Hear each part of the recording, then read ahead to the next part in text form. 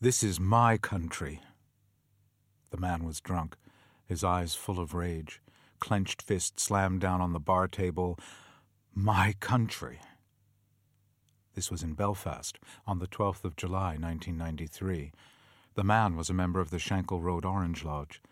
Tape recorder in hand, I had marched the full length of the traditional 12th parade route in formation with the group, making the ritual stops for alcoholic refreshments. Now, the march finished, we were upstairs in a function room at a huge pub, having more drinks. The general lightheartedness about someone named Michael from America in the group, they were convinced I was an Irishman named Mick from New York, or Pattytown, as they kept calling it, had turned sullen. There was a sense on this 12th the game was changing. The cost of maintaining the status quo in the North, including close to 20,000 troops, was becoming prohibitive. There was a fear the British government would do a deal with Irish Republicans so they could get the army out of Ulster. There were no more loyal subjects of the Queen, and Her Majesty's government was preparing to sell them out. This was their country. The IRA had its country on the other side of the border, and they should go there if they don't like it. One ginger-haired man had given in to his rage at the whole outside world, of which I was the sole representative within punching distance. The low table around which we were seated was covered with bottles and glasses. Which one could I get a hold of to bang against this guy's head when he made his move? But there was no point in plotting strategy. There were 200 or so others in the room who were at least sympathetic to his anger. I would take some severe punishment before anyone stepped in to help. A tap on my shoulder, and I was steered to another table. Wiser heads made apologies. Another round appeared. But soon a man in his 70s was heading into the same dark place, his eyes black with rage and reminiscence. His son George had been murdered by the IRA. He still looked for the killers and would avenge his son's death. He had told the police when the deed was done they would not have to come to his house to arrest him. He would go to the station and tell them so himself, so he would. George had died for his country, the man said. This country is a nation that does not exist. That was in 1993. Much has changed in the North, but not that fact. What is a nation? This isn't a seminar question or the title of a think tank paper. It's a question that has framed my career as a journalist and author.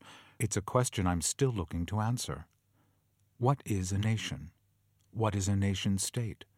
Is it the same as a country? Are a people or a tribe the same thing as a nation? What does national sovereignty really mean? It's the key question for our globalized 21st century. What is a nation? If you grew up in America in the middle of the 20th century, as I did, these are not questions that crossed your mind too often. Fixed, eternal, imminent, that was America. One nation, under God, as we pledged to the flag every morning. By the transitive property of ignorance, it was possible to reach adulthood thinking of all nations as fixed and eternal as well. The Cold War acted as a kind of aspic, preserving the world's borders more or less as they were on the maps in the classrooms, where I recited the Pledge of Allegiance, and then later at university, and then on into my early adult life in the theater and as an arts journalist. The map of the world stayed pretty much the same. Then the Soviet Union collapsed, and overnight the nations of the earth I had learned about growing up disappeared. 15 countries emerged out of the USSR alone. The Soviet Union's European satellites redefined their nationhood overnight. In the space of 3 years, the German Democratic Republic was effectively purchased by the German Federal Republic. Czechoslovakia became 2 nations, created out of negotiation. Yugoslavia became 7 countries, brought forth upon this earth in bloodshed. By chance, I began reporting hard news around this time. Much of my work over the last 20 years has been spent reporting on conflicts and conflict resolution in Northern Ireland, Bosnia, Iraq, and Israel-Palestine.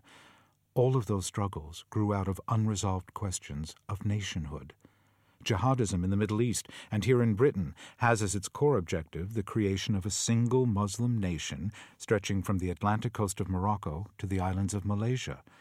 Even now, my wings clipped and my journeys into war zones at an end, the question of nationhood dogs my reporting. I've been to Scotland recently to report on Scottish independence. The Eurozone crisis is not just about old European nations' indebtedness. It's about the birth pains of a new model of national sovereignty in a globalized world. So you can see why answering the question, what is a nation, has come to dominate my thinking. I can tell you precisely the time and place when the question first took shape in my brain. November 1995, in Biloxi, Mississippi, on America's Gulf Coast. The question's formulation is related to that anecdote I told you at the beginning of this talk. I was in the home of a courtly Southern bachelor, a physician, whose people had been leading citizens of Biloxi from before the time of the Civil War. He was the head of the local camp of the Sons of Confederate Veterans, a group which, depending on your point of view, is either a heritage organization or first cousin of the Ku Klux Klan. I was doing some reporting on the American South for the World Service on this most psychologically southern state of the old Confederacy. The doctor was giving me a tutorial on post-Civil War history in Mississippi.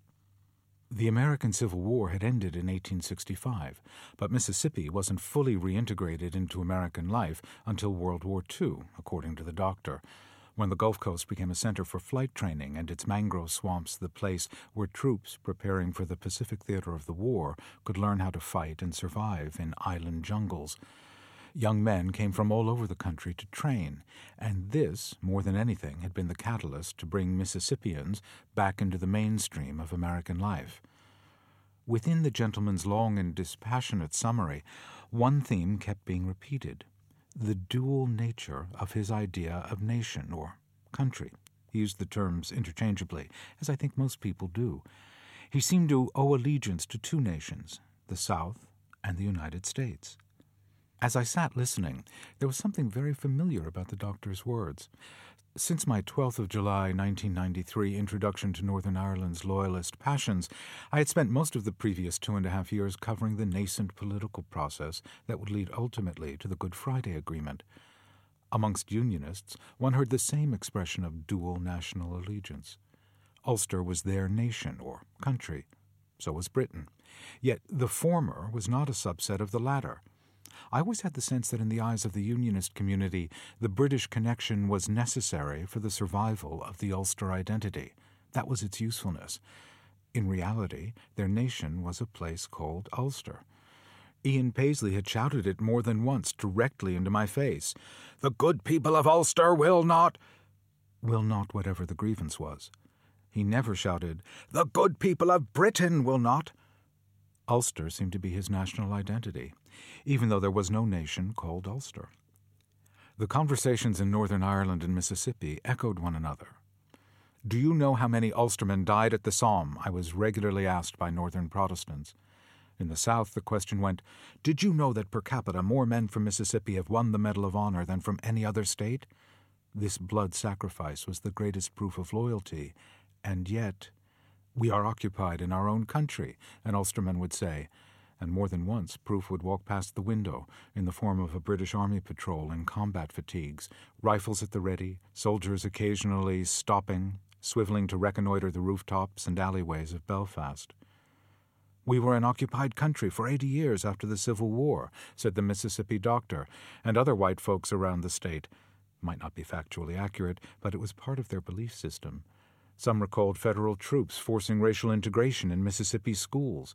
Who is the federal government to send the army into my country and do this? The first question an American reporter was asked by virtually any Unionist or Loyalist was, "Do you know how many American presidents trace their ancestry to Ulster?" The question would be answered for you. 11. I wonder if they give the answer as 12 now, as apparently one of Barack Obama's maternal ancestors came from Fermanagh. The president question was just one way to remind American reporters of the close connection between Ulster's Protestants and their blood relations in America, the Scotch-Irish. What was the origin of these similarities and connections? Almost exactly 300 years ago, the first great wave of migration from Ireland to what was not yet the United States got underway. The bulk of those migrating were Ulster Protestants. For many of the Ulstermen who set out for the New World, it was just another step in a westward migration from Scotland that had begun a mere 2 generations earlier. These folk from the western Scottish border country had been planted in Ulster and given land at very favourable leaseholding terms. The leases were up, rents were rising, time to move on. On arrival in Britain's New World colonies, they continued west in search of cheap land, moving inland to the lee of the Appalachian Mountains. Hard country. Indian country. Eventually the Ulstermen, or Irish, as they were called, found the gaps in the forever ridges that seemed to block the American continent from north to south. They moved into what would become Tennessee and Kentucky, and headed further south and west into Alabama and Mississippi. Half listening to my doctor guide speak, I found myself thinking about my march along the Shankill Road. I was struck that day by how many different denominations of church were represented. How many forms of Protestantism can there be? The only other places I'd ever seen with that many different churches in such a compact space were in the American South. The more time I spent in the north of Ireland, the more I could see its connections with the American South. All these disparate impressions came together, sitting in the doctor's lovely house on the Gulf Coast with portraits of the ancestors in Confederate uniforms on the wall, and I asked myself for the first time, what is a nation?